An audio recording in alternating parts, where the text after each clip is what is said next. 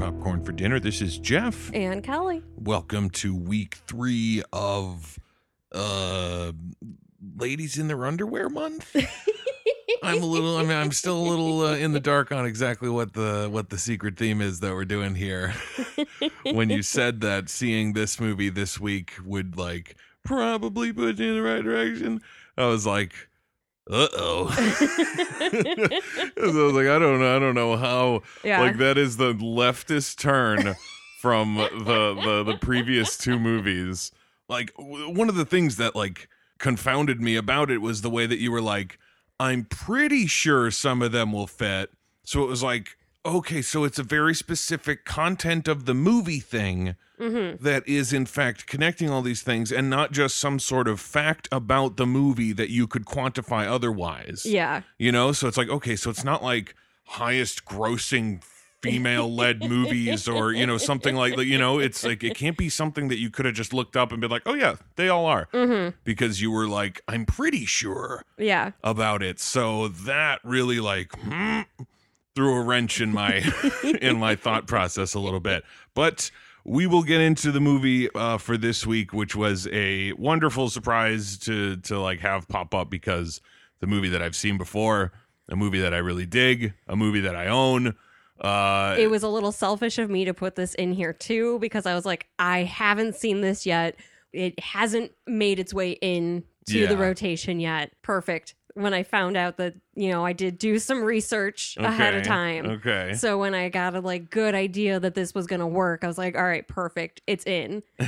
So it was a little selfish too, but I'm glad that it was a good change of pace for you as well. Oh yeah, I mean it was it's something that we kind of haven't had in a little while, of like a movie that I've been meaning to rewatch anyway, and so having it be like, oh, so the movie for this week, you know, finding the time, you know, and not to be like, ugh, because I love watching movies, but like specifically cutting the time out of, you know, doing other things to watch a movie, and it being like, oh, it's a movie that I've been wanting to watch anyway, so it kind of kills two birds right there. Yeah. And it also was like just hilariously relevant to me because I had just recently watched the Alien versus Predator movies, just because I was like, I don't think I've seen them. Yeah. I feel like I maybe saw the first one, but then while I was watching it, I was like, actually, no, I don't think I had. So it was like, oh, this is fun. But like, I hadn't really watched any alien related stuff in a while.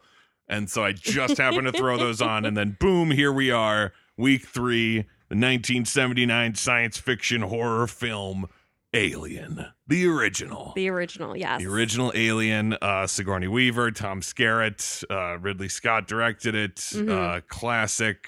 I was actually reading, because I hadn't really looked into it before. Apparently on its like first release, everyone was like, you know, like when it first came out, people were like, yeah, it was fine, it was good. Yeah. It looked pretty cool, but you know, whatever, I don't know. And then it wasn't until like maybe a few years later that it got kind of re-evaluated and was looked at as more of a classic. That's which seems wild to me, because like I don't understand how like the things that happen in this movie. Like, I don't understand how audiences couldn't sit and watch that and be like, this is the shit. Yeah. You know what I mean? Like 79, Star Wars 2 years previously. One of the big reasons that it kind of got made was because it was like, space movies. Space movies, everybody. Do space movies with spaceships and junk. Was it a nod to Star Wars with the first, you know, opening scene being the ship just flying I'm sure. in? Yeah, I'm sure that it was just like a clear nod right to that. You got a space movie. You got aliens.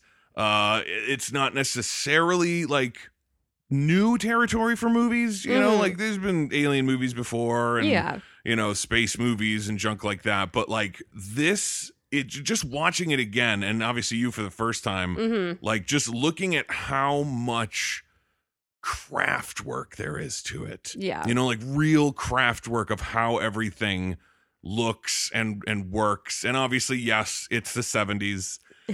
There are times where the special effects aren't great. Yeah. It's wonderful that there's basically like no CGI in this movie. Everything is just in the camera. They made it. They did it. Yeah. It's awesome for that fact, you know, like everything feels like they're there. Yeah. You know, nothing ever feels like, oh, they've put people into a scenario. That's a green screen. Exactly. So that definitely helps too. But like really looking at all of the alien related stuff, like the actual beings, the eggs, the face hugger. Everything is so detailed, and like they clearly put so much thought into every aspect of this being. Creature. Yeah, this horrible thing that comes upon our poor crew of this spaceship.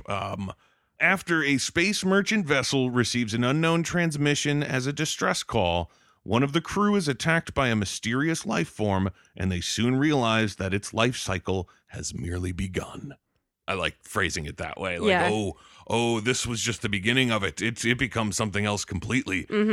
Which is like, I think one of the coolest things about it, and one of the things that I feel like shows that level of like craftsmanship is the way that it's like, there's the creature that comes out of the egg, like the egg itself, the creature that comes out of the egg, like what it does, and then that part ends, and then there's this new thing, and then how it escapes, and then it grows, and it becomes, that it's not just like there's a monster on the ship. Yeah. One singular form of monster that chases them and hides and this or whatever. It's like the whole time you're just like, what is it and what is it doing? Yeah. Which is so much more terrifying than just like, it's scary and it's over there. Yeah. Like the silences as they're just trying to figure things out, I feel are like just really mostly wonderfully done.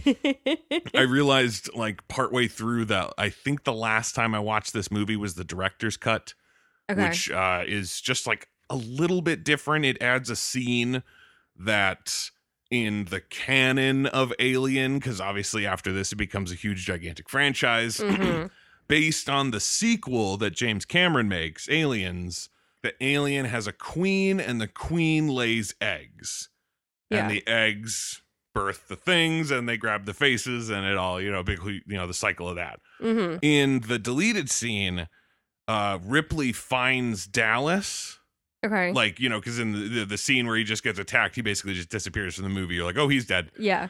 So in the director's cut, the extra scene, she finds him and he's like cocooned up on the wall, sort of turning into an egg.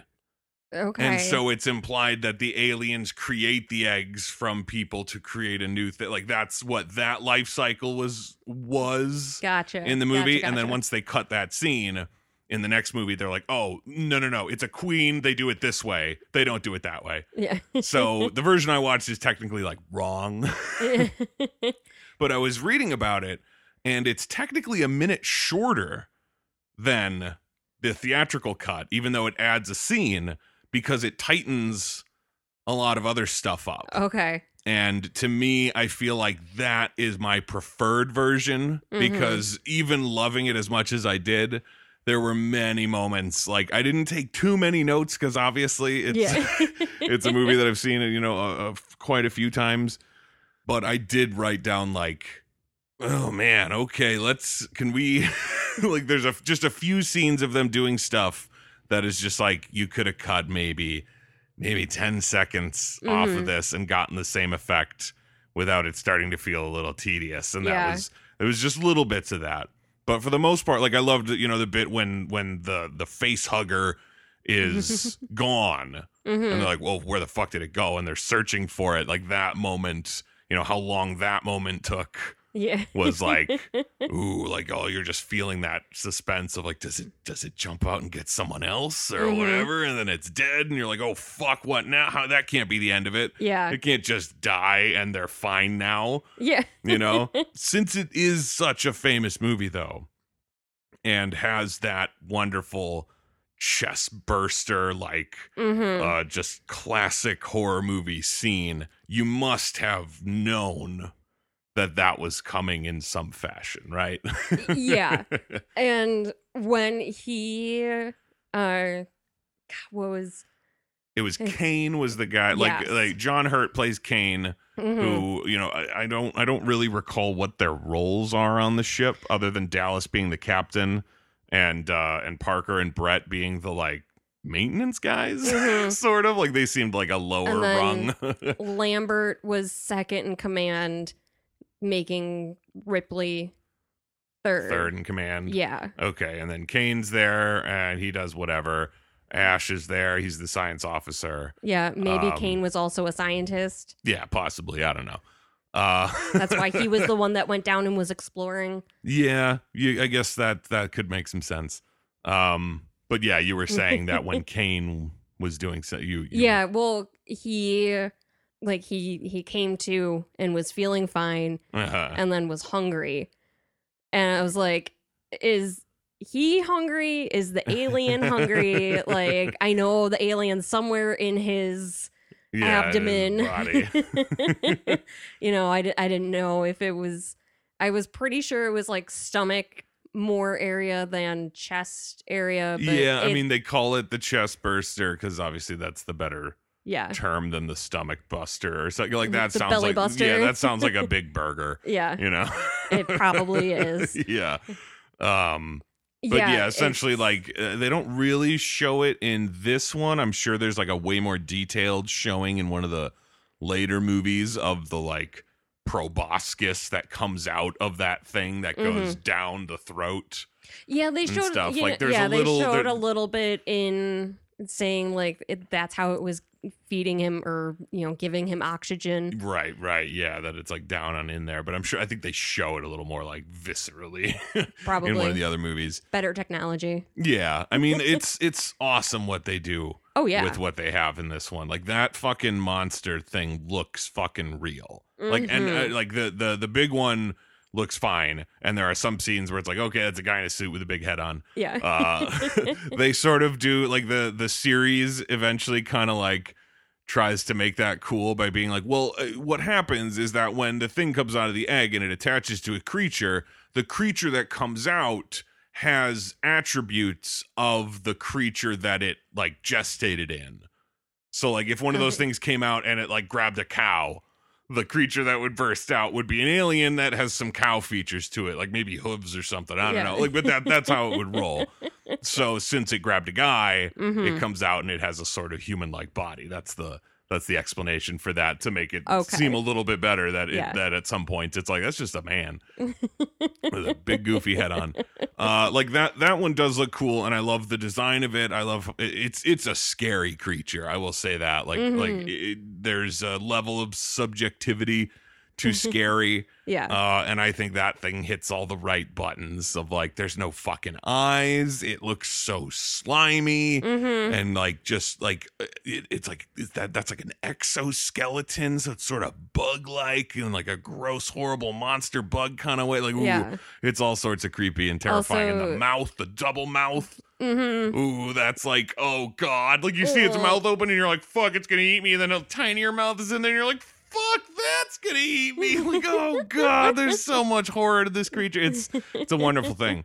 But the face hugger part, when they have it there, when they're doing the like autopsy on it and shit, like that looks like a creature. Yeah. And I know that they used like real animal parts in the prop, like stitched together, to make it like look like organs or whatever that they're messing with, but and make it look still, like leathery and stuff. But still, it looks so good, and that I think helps it as well. And some of the puppeteering to it as well, like that. There's something so horrifying to me when they're like messing with it on Kane's face, and the tail kind of like starts wrapping around his neck.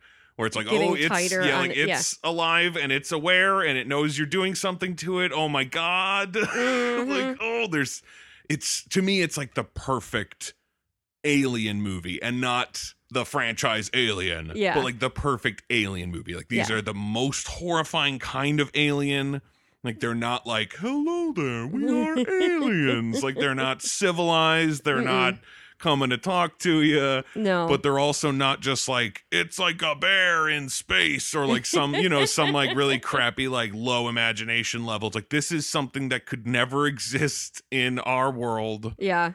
And so it's perfectly alien. It's so good. Yeah. There were so many classic scenes in this that really, like I was saying before, it seems so hard to believe that people sat and watched it and weren't like, yeah, like I can only imagine. I'm sure because critical reviews and peer appreciation aren't necessarily, you know, the same thing. So I'm sure there were other filmmakers out there who looked at this movie and were like, fuck.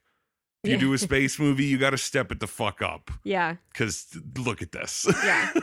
Look, Fucking Ridley Scott over here. Yeah, this son of a bitch. Second movie he ever directed. And it's this. And it's amazing. And it's so fucking good.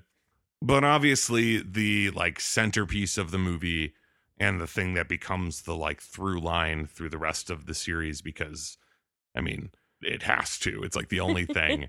Sigourney Weaver. Of you course. know, like she's the only one who makes it out at the end other than the cat, I assume. Yeah, Jones. Yeah, Jonesy. She defeats the alien. She battles it and defeats it. So clearly she's the hero. She's, you know, the coolest and the best. And it helps that she's smart and good throughout the rest of the movie. And it's something that I definitely really appreciate about this movie is that it seemed like this movie knew that like Ripley is the lead character and is the one who's going to survive. So Ripley needs to be smart and needs to do the right thing, just so that the audience isn't sitting there like, this fucking moron. Yeah. You know what I mean? Like, because when they go to the ship and they find the fucking giant cavern of eggs. Yeah. And which is horrifying. And then the one thing I really loved that seemed like it was maybe a mistake, but I don't care because I felt like it worked in just making everything like fucking weird and what's going on. Did you notice the like condensation dripping on the egg when Kane goes up to it? Yes. Dripping up. Did you see that? No. It's dripping up. It's good, like it's rolling up the egg and then up into the air. And so the reason why is because the shot is upside down. To make the puppet thing come out of the egg, they shot it with the egg upside down so that it would shoot down and out instead of trying to force it up. Yeah. So in that shot, there's condensation that's dripping down onto it that then reverses and like flies up and out of the screen. And it doesn't make any sense, but it works for me. Like even noticing it, it's just like, something is wrong here. This is the last place anybody should be. I know that like a moment before he gets there, somebody says, let's get out of here. I wrote, duh. Yeah. I had obvious. so many notes about like, that's an idiot decision. Oh, that's so dumb. Why or what is why? Go back. Just go home. Because when they come back with Kane and he's unconscious and clearly there's a fucking monster attached to his face, like, you know, it's not just like he got hurt. It's like, look what's on his fucking face. Yeah. There's an alien thing on his face. And Ripley's just like, oh, wow, that sucks. Can't let you in though. Yeah. And obviously everyone's like, what are you talking about? This is Kane we're talking about. He needs help. And she's just like, yeah, but guys, remember? There's a mandated quarantine. Yeah, exactly. Like, remember how we're supposed to do that? I can't. And if I was out there, you would do this. Yeah. And I would be okay with it because I know that's what you have to do. Yeah. And they're just like, no, you idiot, let us in. And then, of course, Ash lets her in, which is a wonderful little, like, subplot of the plot that I think, I don't know if I, like, just didn't really remember it. Like, I knew that there was, like, obviously, I knew he was a robot.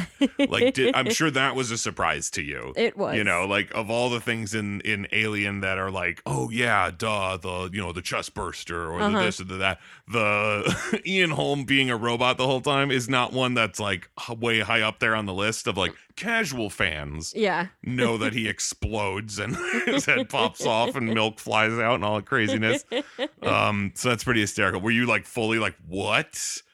I started to suspect something when he was sweating milk.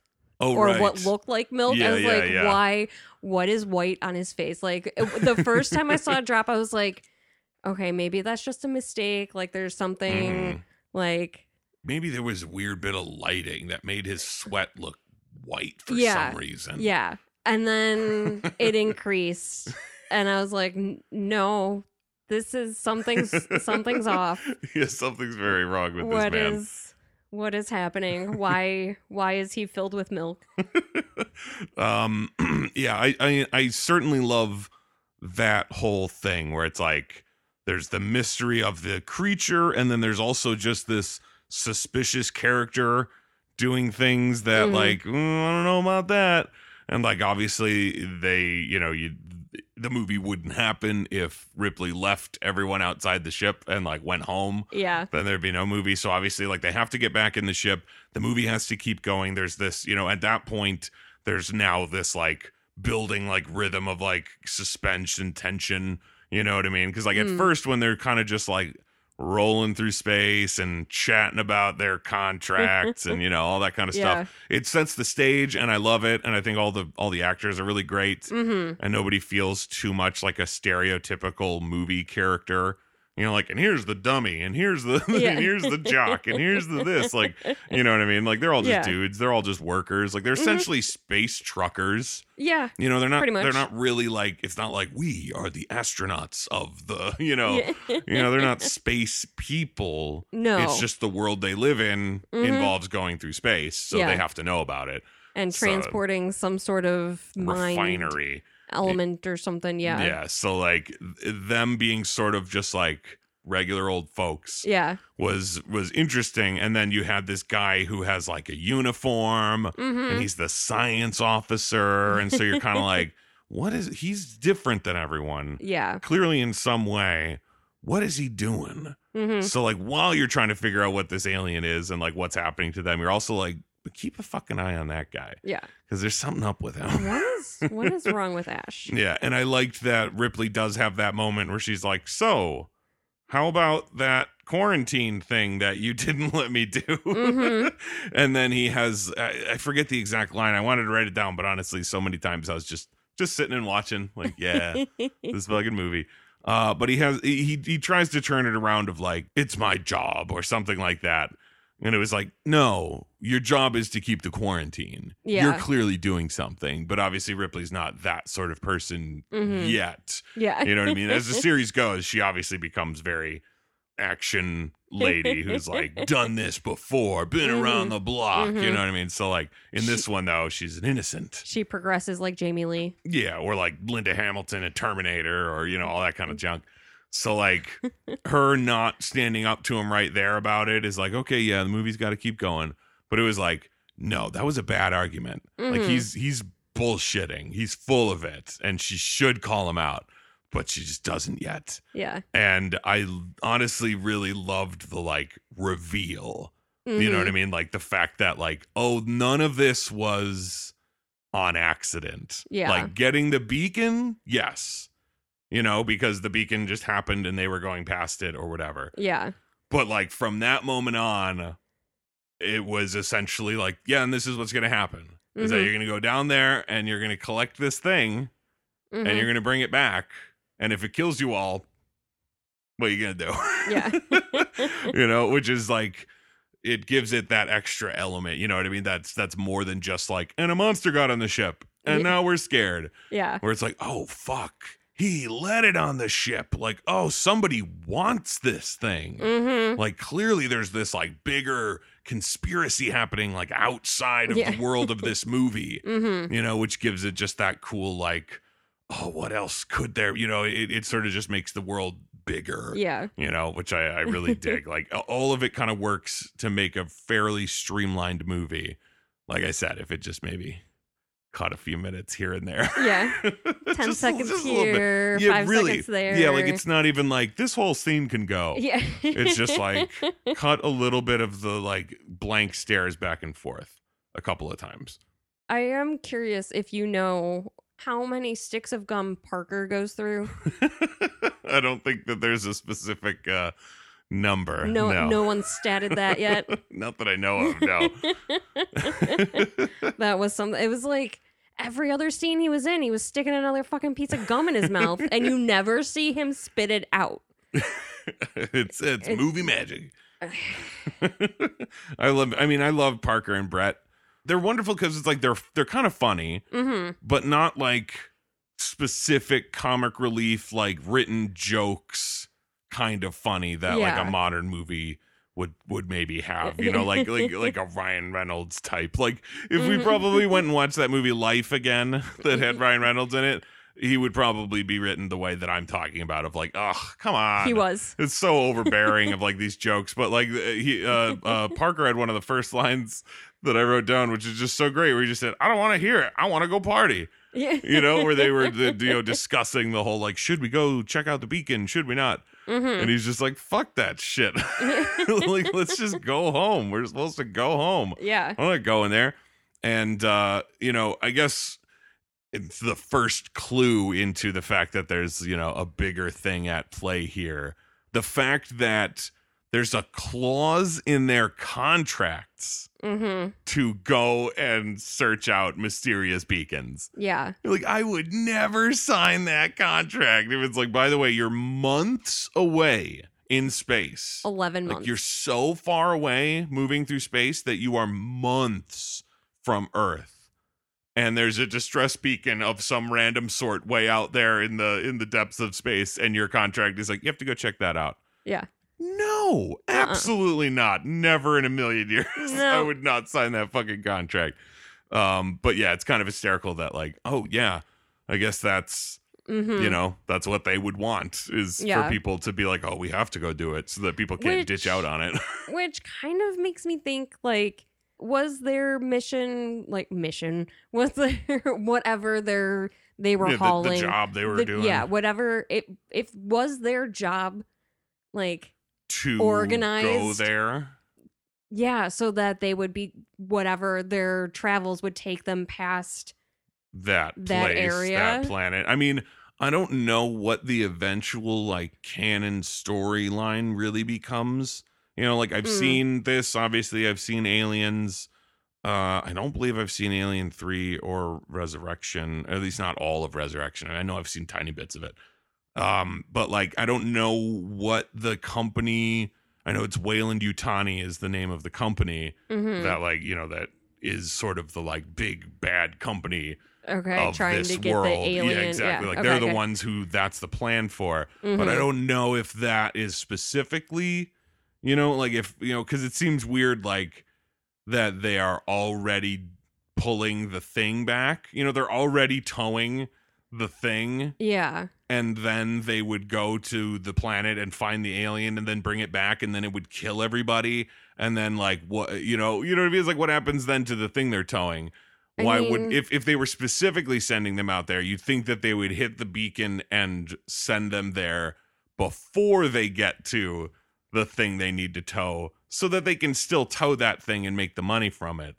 You know what I mean? And not have a ship full of dead people with an alien on it that they then have to like go get. Well, unless there's like an autopilot. I mean, there is, because they all go in the pods. Yeah. So I guess. And then, you know, they just figure out once the ship is closer to Earth, they just figure out something else Some that way way. to catch it. I mean, that's really the like craziest thing is like, okay, so they want the organism, right? So they are willing, and apparently they know like what it is and what it does. Yeah. At least to a certain extent. I mean, they must know that it's there and that it does something. Like, who knows how they got the information? I mean, that's really the biggest like hole in it is like, so apparently, because when they show up and they find the ship with the giant creature in it, you know, like the giant skeleton that has its chest burst out to show that it apparently got, you know, the same fate previously. So like that thing crash landed there. Is that where the aliens live, or was the alien on that thing's ship and it made it crash? Who knows? Either way, now those aliens are there on that planet where that ship has crashed, and somehow Weyland-Yutani knows about it. Yeah. And so now they're like, okay. Unless that was their ship, that was Weyland-Yutani's ship. But it's like a crazy alien monster, you know what I mean? Like driving that thing. Like that's something that I definitely know is that ship is not Weyland-Yutani. Okay. Like that is a creature. Okay. And that those creatures that were on that ship got the same fate of having the aliens like stick shit in them. Yeah. What's confusing though, it's like, in terms of the information, because it's like, okay, so the contracts for the people on the Weyland-Yutani towing ships include a clause about going to distress beacons. Mhm. So Weyland-Yutani somehow knows that there's a ship with crashed alien eggs in it on this planet that is sending out a distress beacon, Yeah. and therefore know to send one of their towing ships nearby in order to intercept that, so that they have to go to the planet because their contracts state it. Yeah. So that they land and then get infected and then bring the alien back like they want. But if they know that the aliens are there and there's a ship with a distress beacon and they have all of that information, why aren't they just going there? You know what I mean? Like, why Yeah. haven't they just been like, okay, let's just go to that planet instead of playing this fucking cutesy game of like, oh, what's that? We hear something in the distance? Yeah. You know, because like in the movie, it's awesome because these people don't know that. Mhm. You know, they know none of any of this weird stuff that you kind of wind up inferring over the course of the movie. Yeah. You know, they're just sitting there like, oh, fuck, there's a beacon. We got to go check it out. And then they discover it and they're like, fuck, we shouldn't have come and checked on this beacon because this is horrible. Yeah. It's And a then- warning. Yeah, it really, it's not a SOS. Which, real quick, there was no program or anything on that ship that could read binary code.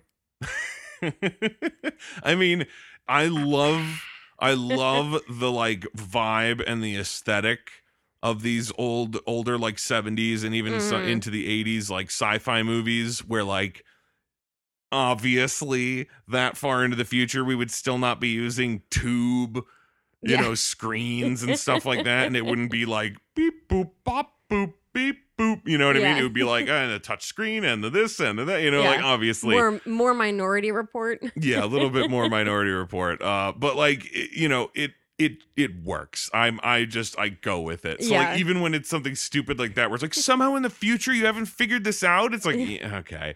Like it seemed really silly to me. I wrote it in my notes. I just wrote, "Oh, you landed on a rock and broke the ship." Yeah. Like it's just the one landing thing comes down and lands on a rock wrong, and the whole thing is like, "Oh fuck!" It's like that's all it takes. It can't just- go like. Wonk. It Yeah. just land kind of wonky, like it broke the whole fucking ship. Yeah, there's no hydraulics to just like make that leg Yeah. a little shorter. Yeah, this ship doesn't have shocks. Yeah. You know, it just like stock still, like onk. Like it seems silly to me, like that they broke it so easily.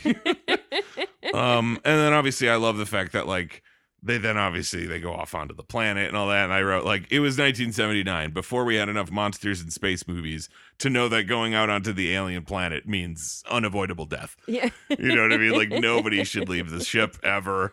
Yeah. And I'm sure like in the world of people seeing that movie, I'm sure that there wasn't as, you know, like there's a level of cynicism all these years later that like this movie and like Halloween, you know, same kind of era, like classic scary movies where like to now people sit there and look at it and they're like, why are you going in there? Why are you doing this? Why are you doing, you know, it's always this case of like, you should know better, movie character, Yeah. despite the fact that it's like, well, that wasn't the case when this came out. Yeah. People watching it were like, oh, fuck. They weren't like, you idiots. Yeah. Don't go in the ship. Because I'm sure when they went in the ship, they were like, holy fuck, look at that. Because it's awesome looking. Oh, yeah. There's that moment when they're walking next to where that giant skeleton guy sits. Those are Ridley Scott's kids in the spacesuits to make everything look huge. You know what I mean? Like that's like that again, that level of craftsmanship of just like That's amazing. all in camera, all done, and you're just What? like, wow, and you're wowed by it.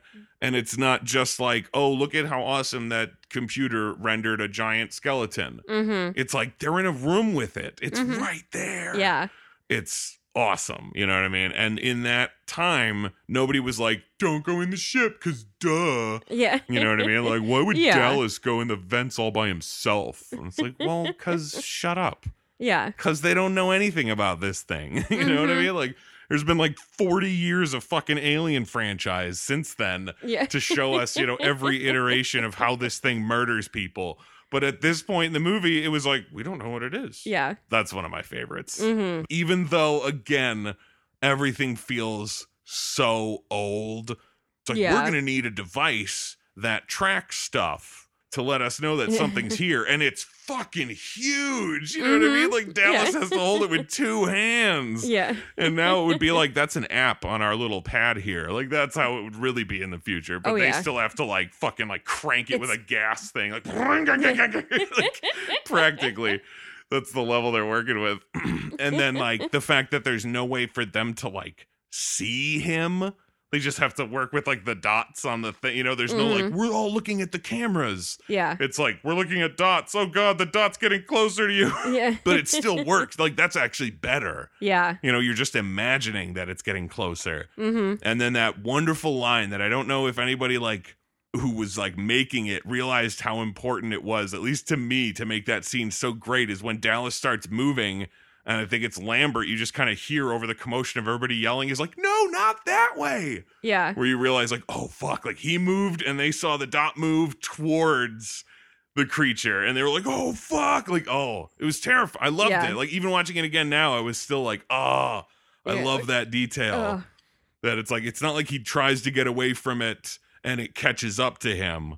He just runs straight into it. And that's so much more terrifying that it's just like blam in his face. I love it. Just before Dallas went into the air vents, was that when they split up into teams? Yeah, and Brett, that's when Brett goes. Yeah. When he's trying to find the cat. Yeah. And starts off with kitty, kitty, kitty. Jones.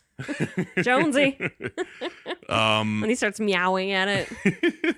It's like, it's such like a obviously what's going to happen here, because it's like, who is, I forget who it was. Was it Dallas and Ripley and Brett? And then they were like, we're going to go ahead. Oh, okay. And yeah, it was Ripley and Parker, and they're like, we're going to go ahead though. You get the cat so that we don't find the cat again on the scan. Yeah. And then it's like, oh, someone's left alone. Here comes the monster. And then he, you know, gets taken out. I love that set of that room he goes into. Raining in that part of the ship. I love it, and it makes no sense, and I don't care. And it's like, if there's a billion things that nerds can hand wave away by being like, you know what it might be, then this is one that I'll let it slide to, because I absolutely agree with Ridley Scott that it works, because he got notes from the studio about that. Yeah, they were like, what is this room? Why like, is this it is raining? A ship. Like, where is the water coming from? Why are there chains everywhere? What is it for? And he was just like, it's for atmosphere, assholes. Yeah. Like, that was basically it. And he's like, I don't really give a shit that it doesn't work in terms of like, how does this ship work? Because I love this scene and I love how it looks and it makes it better. So that's how it is. And I'm just like, yeah, I'm on your side. I think it looks great. I don't know if it, I'm sure you could have made a similarly cool sequence in a room that makes more sense to be on a spaceship. But like, truthfully, I don't give a shit. That ship is so huge that like, whatever. I mean, there must be like some sort of thing that's creating something that's creating steam that then has to get released in another section of the ship that turns into condensation that then drips down into that room. Who cares? There's rain. I mean, my assumption, just going with it, is there's some sort of like major reactor. I mean, that too. There's an old shitty ship. It's leaking. Yeah. I mean, that's even easier. Yeah, really. Should have just said that first. But yeah, I mean, I love it though. I agree that it just like, it sets the scene. And at no point was I like, oh, what, is their sunroof open and the rain's getting in? I was just like, whatever. Yeah. Like it registered that it didn't make sense, but my brain was like, but I don't care. Yeah. So I was like, all right. Yeah, I wrote like, why is it wet in that part of the ship? It's like it's raining in the ship. Next note, did that little thing grow into that big one? Oh. That happened quick. It does, and I love it. And it's like, that's something that I think like was most certainly a factor in the like terror of people watching this movie for the first time in 79, like before there were that many giant alien monster movies that looked this fucking scary and real. You know what I mean? It wasn't just like man in rubber suit. Yeah. Like it was, but it didn't really feel that way. You know, and so like them having seen like, okay, so there was that weird like spider thing, and then that died, and then that thing came out of Kane, and it was this little like wormy gross thing, like and then it ran off. So that's what they're looking for, and then it was like, oh my god, Like there's not a middle stage where it's like the size of a dog. At least or not something. that they saw. Exactly. But that you're just like, oh, fuck. Like they're looking for something tiny, and here comes this giant, horrible monster. Yeah.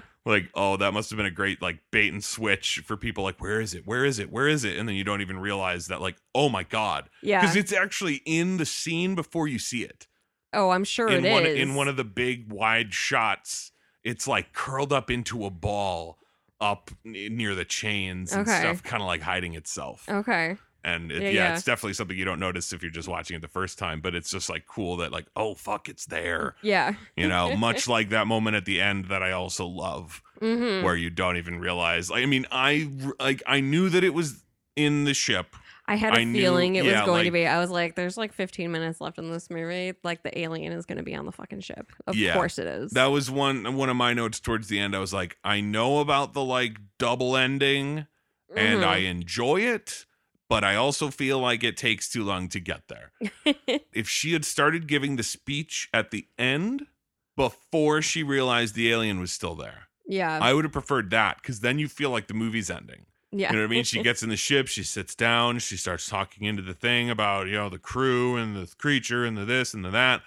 So then you're like, okay, yeah, and now it's going to end on the, and then you're like, oh God, it's not over, it's there. You know, like that would have, I felt, in my opinion, like reverse how that happens. Because in the meantime, she's just walking around in her underwear. Yeah. And you're just like, what's going on? Like, it's clear that we're not done. Yeah. But you're also really not doing anything right now. She's just kind of tooling around the ship a little bit. So you're like, obviously this is going somewhere. And then like when it finally does, it's nice because it's like, oh shit, it's right, it was in the frame and you didn't notice. Yeah. But at the same time, you're kind of like, yeah, you could have gotten to that. We could have fucking done that a little quicker. Is there any explanation to You Are My Lucky Star? Not that I know of, just that's what that's what Sigourney Weaver chose to sing. Okay. Like on the set when she was doing it, and as like a calming technique, you know, like that. I'm assuming that's what it was, of just like, trying to keep yourself centered and focused on something. So she was singing it. Apparently the producers were really pissed. They're like, fuck, that cost us a lot of money. We have to pay for that because you're singing that song, you know, like that's pretty funny to me. Also, why did the ship blow up 3 times? I mean, like, I get it, like big space action, whatever. Yeah, you want to see it. You paid for it. You want to see it. But I'm not talking about you. I'm talking about the producers. They paid to blow shit up. They want it in the movie. So every shot of the explosion, I'm sure, is in there. Were they? I'm assuming they were blowing up miniatures. Yeah, they were all miniatures. All the ships and the stuff like that. Yeah. It full on exploded 3 times. I mean, like I said, once, fine. Twice, like, okay, top half, bottom half, whatever, fine. Third, like, what the fuck was that?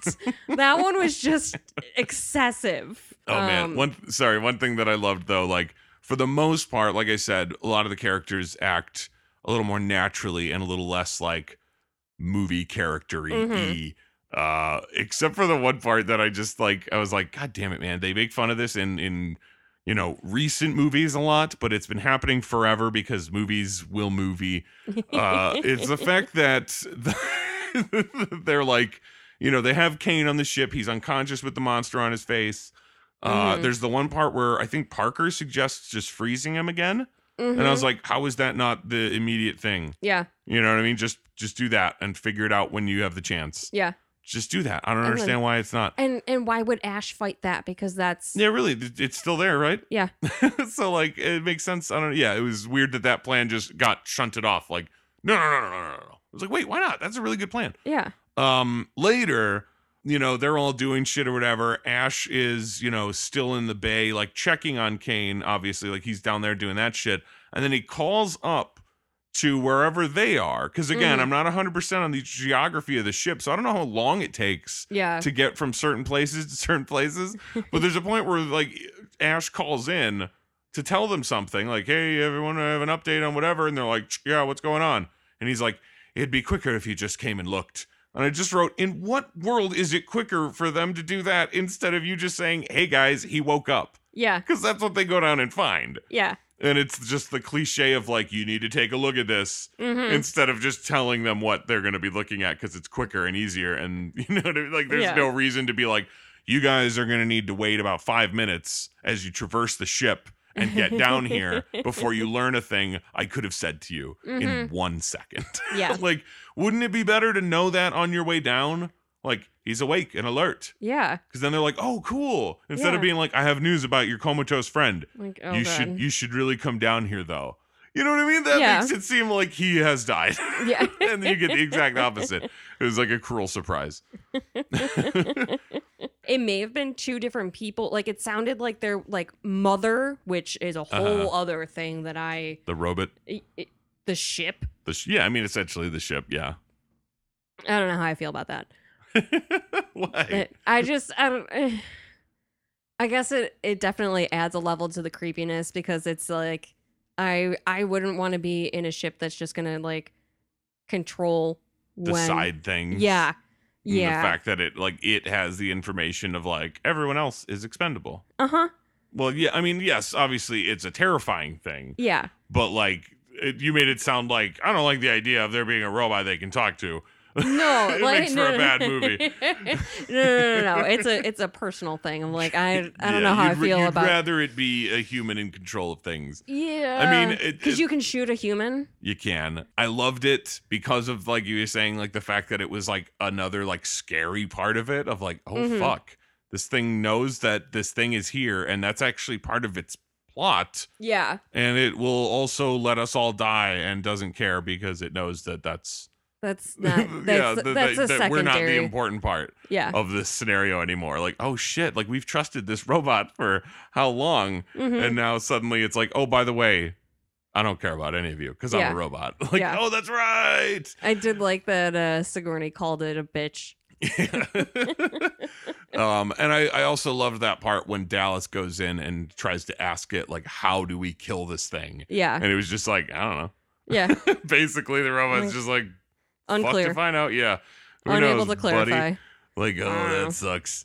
And you gotta love, like, there's in reading about how the movie like came together and how the writers, because it was Dan O'Bannon wrote the screenplay and the story was him and Ronald Shusett. They wrote it together, but like them coming together, like a lot of the great and cool and interesting ideas about how this thing works is because they were putting in the time to be like, it can't be this simple because that's lame or that's boring or that's been done before. So they had to come up with something else, and it breeds, you know, this really like original crazy monster because they're like, okay, so obviously they're going to land on a planet and the monster's going to get on their ship. It can't just sneak on their ship. Yeah. You know, like it can't just somehow get on and then, and now it's there and whatever. So, you know, rack their brains trying to figure it out. And then one of them at one point was like, what if it screwed one of them and like put itself into them and like planted a seed? And then that's where they got the idea of the eggs and the face hugger. And that's how it gets on the ship is like stowaway in one of the humans. Like, oh, that's awesome. All right, let's do that. And then they were also thinking about like, okay, so then when they're fighting it, they can't just shoot it. You know what I mean? Like it can't be so easy that they just like blast it, but also it can't be indestructible because that's not fun. Yeah. Because then you can't beat it. So it's like there needs to be something. So it's like, okay, acid blood. So that like if they were to shoot it, possibly its blood would spray out and breach the hull and kill everyone. Yeah. So like all those of like trying to figure out how to do it in a new way and to make it more fun and make it something original. Like it just shows like they put the work in to do it and they got the results. Like holy shit. Absolutely. So cool. Like such an awesome monster that like truthfully you could like, you know, obviously sequels and franchises and all that are gonna try to like you go bigger and you go crazier and you go, you know, you got to make it bigger and better and whatever. But it's just like literally just make it like and then there's you know, like a satellite station, you know, somewhere and an alien gets on it and here we go again. Like that's all you need because this monster's so fucking awesome. Yeah. That it could just be a different group of people in the exact same scenario. Just make the setting a little different so that you don't have the exact same shots Yeah. But it's like this monster could do this forever. Yeah. It's perfect. This exact monster, because it was just shot out into space. Yeah, who we don't know knows? if it's dead. Yeah. It could survive out there. It's very adaptable. That's what Ash told us. And Yeah. that seemed like the truth. Yeah. He's I a liked- robot now, so I don't know. Yeah, I mean, I really dug that scene, and I assume that all of that was truth, because by the end of it, he's kind of just telling them that they're screwed. So it's like, well, why would he be lying then? Yeah. Also, I have always thought it was weird that Ash tries to cram a magazine down Ripley's throat as his like attempt to kill her. Yeah. Whereas like in my head, I'm like, okay, maybe this style of robot, and I mean the fact that they like beat it up and break it shows that it's like not some sort of like Terminator kind of robot, but it's like, is it really not strong enough to like take her down? You know, like it being a robot, like it can't just like attack and kill her, like strangle her. Like, I'm a robot. I can't feel pain or anything. So even if you're fighting against me, like I don't get tired. You know what I mean? So I could just go like and hold your throat, and then you're dead, right? Unless they're so weak that she could just be like and shove it off herself. They gave him like the appropriate strength for what that man would For have. what he looked like. So that it's not suspicious. Yeah, I guess so. But yeah, it was just funny to me that they were able to just like easily beat up the robot. Like that. What? Most science fiction shows you a robot that, like, you know, it's pretty tough. Yeah.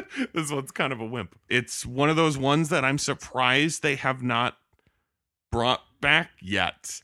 You know what I mean? Like in our current era of all these old horror movies getting new versions, or even not even necessarily horror movies, because that one, the newest Terminator movie had Linda Hamilton back. Okay. So like Linda Hamilton's come back, fucking Jamie Lee Curtis has come back. You know, like fucking let's get Sigourney in here. Let's get her fucking fighting some more goddamn aliens. I wouldn't even give a shit if it was like, and then this movie is called Alien, and it's a direct sequel to the 1979 movie Alien. I would be like, awesome, let's do this. Fuck the rest of them. I don't even care. It would be wonderful. But yeah, I mean, so glad to have watched it again. So glad to have that you had seen it now. You know, just to share like movies that I love. Like this one's really good.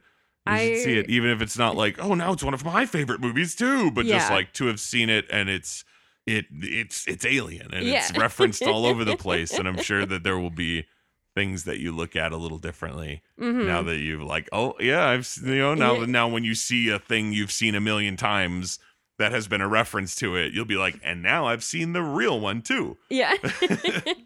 I do very much enjoy when that happens, when other pop culture things start falling into place. References start clicking, like, I get it now. all right. It's like being in on an inside joke. It's wonderful, and it's fun every once in a while to do a like classic movie, even though obviously the conversation tends to be a little bit less like, what the fuck were we just watching? Yeah. And more just like, oh, like fawning or gushing or whatever. It's still like this is a classic for a reason. It's a nice change of pace too, that like we get to, you know, have the opportunity to like sit down and watch a good, fun, enjoyable movie, you know, something that we enjoy from start to finish. And such a huge franchise. It's so wild to me, like, and it's wild and not, because like this first movie is like a little unassuming. You know what I mean? It's like there's like, I mean, are there any gunshots in it? I don't think so. I don't think anybody uses a gun. Not an actual gun. There's the flamethrower. Yeah, but it's like there's a little bit of flamethrowering, and then the cattle prod thing. Yeah, that thing. But it's like, you know, it's not like some crazy like shoot 'em up. There's not a million monsters. Like, there's not really a whole lot of blood. Yeah, there really isn't. It's like the horrible stuff is a lot of like implication and just like just off screen, but you can hear it. Yeah, exactly. That kind of junk that is like, it's a little bit, like I said, it's sort of unassuming in a way. Like it looks good, and obviously, like we said, the like set design, the alien design, all that kind of stuff is so top notch that like that's the part that I'm not surprised. You know, where it's like, oh yeah, of course fucking audiences wanted to see more. Yeah. You know what I mean? Because it's like in the next movie, it's kind of exactly what I just described, where it's like there's a million monsters, there's a ton of guys with machine guns, it's this huge big thing. Like that's what they wind up doing with it, because All I know about it is Sigourney Weaver, Bill Paxton, and game over, man. Exactly. I mean, it is wonderful. It is its own thing. It's possible that you might even like it like way better because that's sort of just a thing that happens. There's people who love Alien better. There's people who love Aliens better. It's a toss up kind of. Yeah, I'm sure we'll be able to work Aliens in on a future date. I'm sure, totally. But like, it almost feels like crazy that this becomes like a, what is it, like 7 movie, like 5 video games, tons of like comics, crossovers. Crossovers, this huge franchise, and it's a sort of a subdued first movie, where it's like, if you try to take this movie and turn it into a video game, you know what I mean? You're like, what? So what do you do? You like walk around and then it attacks you? Yeah, there's a whole level where you're just like, I can't let you in. Guys, I can't let you in. Yeah. Like, that's not a video game. It's a much like sort of quieter kind of affair. Yeah. But then like just the world that they set this in was so ripe that it could just go in a million different directions. And like I said before, I was watching those terrible Alien versus Predator movies. They're terrible. But there's moments in them that are fun because you're simply like, you're playing in that sandbox again. Yeah. Of like, oh, and there's the chamber full of eggs. That's what it looks like in this movie. And then they're gonna open because they're coming out of the thing. But I think that is gonna wrap it up for Popcorn for Dinner for this week. Maybe I'll figure out what the theme of this month is, or maybe it'll completely stump me. I am really hoping that the last movie is like, it is sort of the like final the nail, linchpin, okay, yeah, this is absolutely what the theme is. Okay, I mean, yes, I'm hoping Fingers so as crossed. well. But either way, I mean, honestly, I'm not even like, I would not be mad or upset if I didn't guess it. If anything, it would just be like, oh, I gotta try harder. You know what I mean? Like, I gotta try harder next time, I guess. But yeah, this is Jeff and Kelly. I don't want to hear it. I want to go party.